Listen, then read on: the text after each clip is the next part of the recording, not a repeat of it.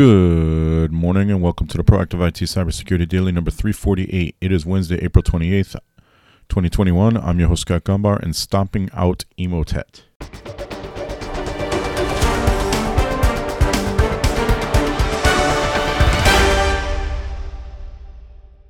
This podcast is brought to you by Nuage Tech, a client-focused and security-minded IT consultant based in Central Connecticut. You can visit us at nuagetech.com. That's NWAJtech.com. It is hump day. We have made it halfway through the week. You should be excited just for that. Wherever you're listening to this, if you could like, share, comment, or review, that would be spectacular. And if you do that, we'll finish out the week strong.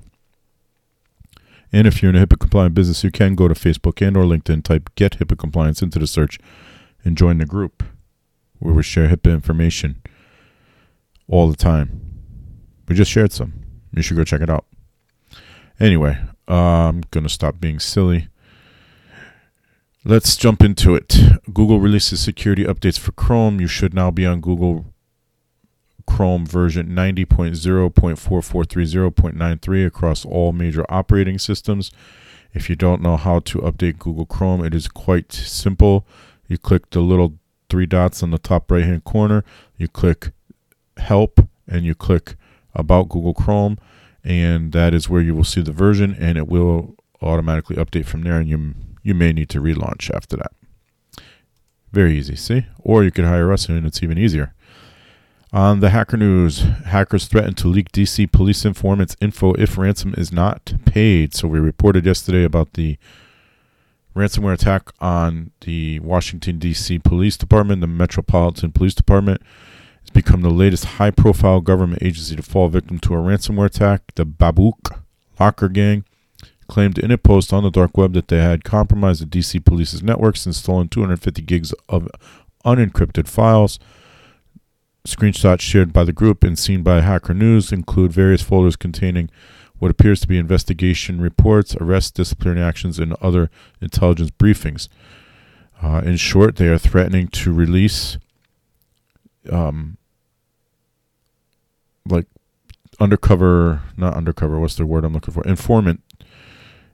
information to the public, which obviously would be pretty bad.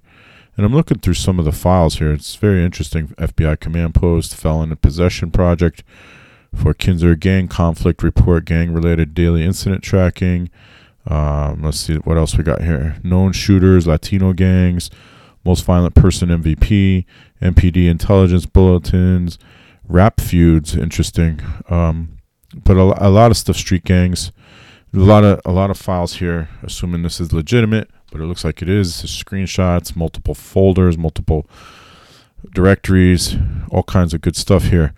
Some of it has been leaked, and they're threatening to release more, including informant names. So, Microsoft Teams worldwide outage impacts user logins and chats. A worldwide Microsoft Teams outage was blocking users from logging into their accounts and preventing those already logged in from sending and receiving messages.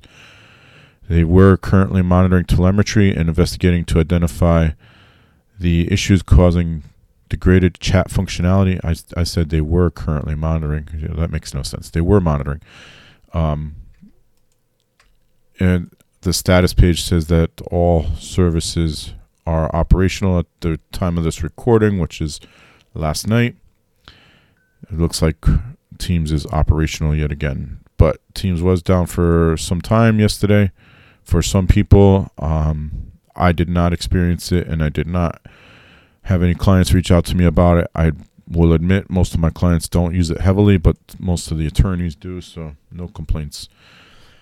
Bleepy Computer says FBI shares 4 million email addresses used by Emotet with Have I Been Pawned. We spent the better part of almost 2 years talking about Emotet a lot. It was very dangerous for a while. It was stopped in its tracks just a couple months ago, and now the FBI is sharing 4 million email addresses that they've collected with Have I Been Pawned, which is a website. If you go to it, you can check to see if you were involved in a breach. That's haveibeenpwned.com. There was already a website for the same for Emotet called haveibeenemotet.com. which you can also, yeah, it's still up. And not a big news day, so we have some HIPAA news. The protected health information of 153,013 individuals has potentially been compromised in an email security breach at HME Specialist LLC, DBA Home Medical Equipment Holdco. HME Specialist discovered suspicious activity in its email system and immediately secured all affected accounts and engaged a specialist cybersecurity company to conduct a forensic investigation to determine the extent and nature of the breach. The cybersecurity firm confirmed on March 11, 2021, that certain compromised email accounts contained protected health information and that the accounts had been accessed by unauthorized individuals between June 24th and July 14th of last year. The accounts contained information such as names, dates of birth, diagnosis, and other clinical information, along with limited social security numbers, driver's license numbers, credit card numbers, account information, and usernames and passwords. No specific evidence was found to suggest any information in the compromised accounts was acquired by the attackers or has been misused. Affected individuals for whom a current address was held have been notified by mail and advised to monitor their financial accounts and explanation of benefits statements for signs of fraudulent activity. Complimentary credit monitoring services have been offered to all individuals whose social security numbers were exposed. Sapphire Community Health in Hamilton, Montana has experienced a ransomware attack in which the protected health information of 4,000 patients was potentially compromised. The attack was discovered on February 18th when staff were prevented from accessing files. Information systems were shut down to limit the damage caused, and appropriate scanning and restoration steps were taken. The medical record systems was unaffected, but some of the encrypted files contained patient data such as names, addresses, and dates of birth, and for a limited number of individuals, financial account information and or social security numbers.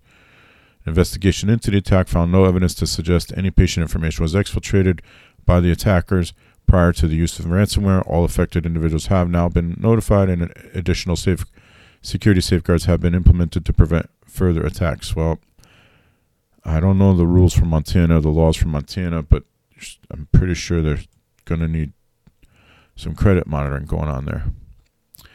And the Swedish oncology and radiology system provider Electra is recovering from a cyber attack that forced it to take its first-generation cloud-based storage systems offline on April 20th.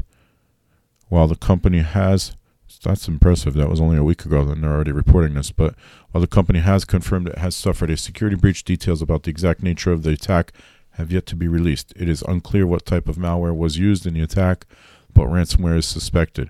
The cloud-based system was taken offline to contain the threat. Electra said only a subset of customers in the U.S. that use its software have been affected and are experiencing service outage as a result of the cloud-based systems being taken offline. Electra is in the process of migrating those customers to its new Microsoft Azure cloud, and the company is working around the clock to complete the process. All affected customers have been notified. However, few details about the incident have been made public, so it's as not to compromise the internal and law enforcement investigations. But Electra reports that the threat has now been fully contained. Connecticut-based Yale New Haven Health is one of the U.S. healthcare providers to be affected by the incident. The cyber attacks on Electra forced Yale New Haven Health to take its radiation equipment offline until the issues were resolved, as the radiology equipment cannot operate without the cloud-based software. Systems have been offline for more than a week, and some cancer patients have been transferred to other healthcare providers to continue their treatments. So this is the danger in not protecting against ransomware attacks. Now, patients are impacted by this. And I live about 20 minutes north of Yale, so I'm very familiar with Yale, and that's not a good thing to have happen. Other healthcare providers known to have been affected include South Coast Health in Massachusetts, Lifespan Cancer Institute in Rhode Island, and Rhode Island Hospital. Those healthcare providers have postponed radiation treatments for cancer patients until the issues were resolved. Electra issued a statement saying no evidence has been found to indicate that any data was extracted or copied. Electra said around 170 customers in the United States that use its first-generation cloud system have experienced service disruptions to one or more of their products. So that's not really a good news at all for any cancer patients. So hopefully they work that out soon and get them going on Azure. that is going to do it for this edition of the Proactive IT Cybersecurity Daily. So until tomorrow, stay healthy, stay safe, and stay secure.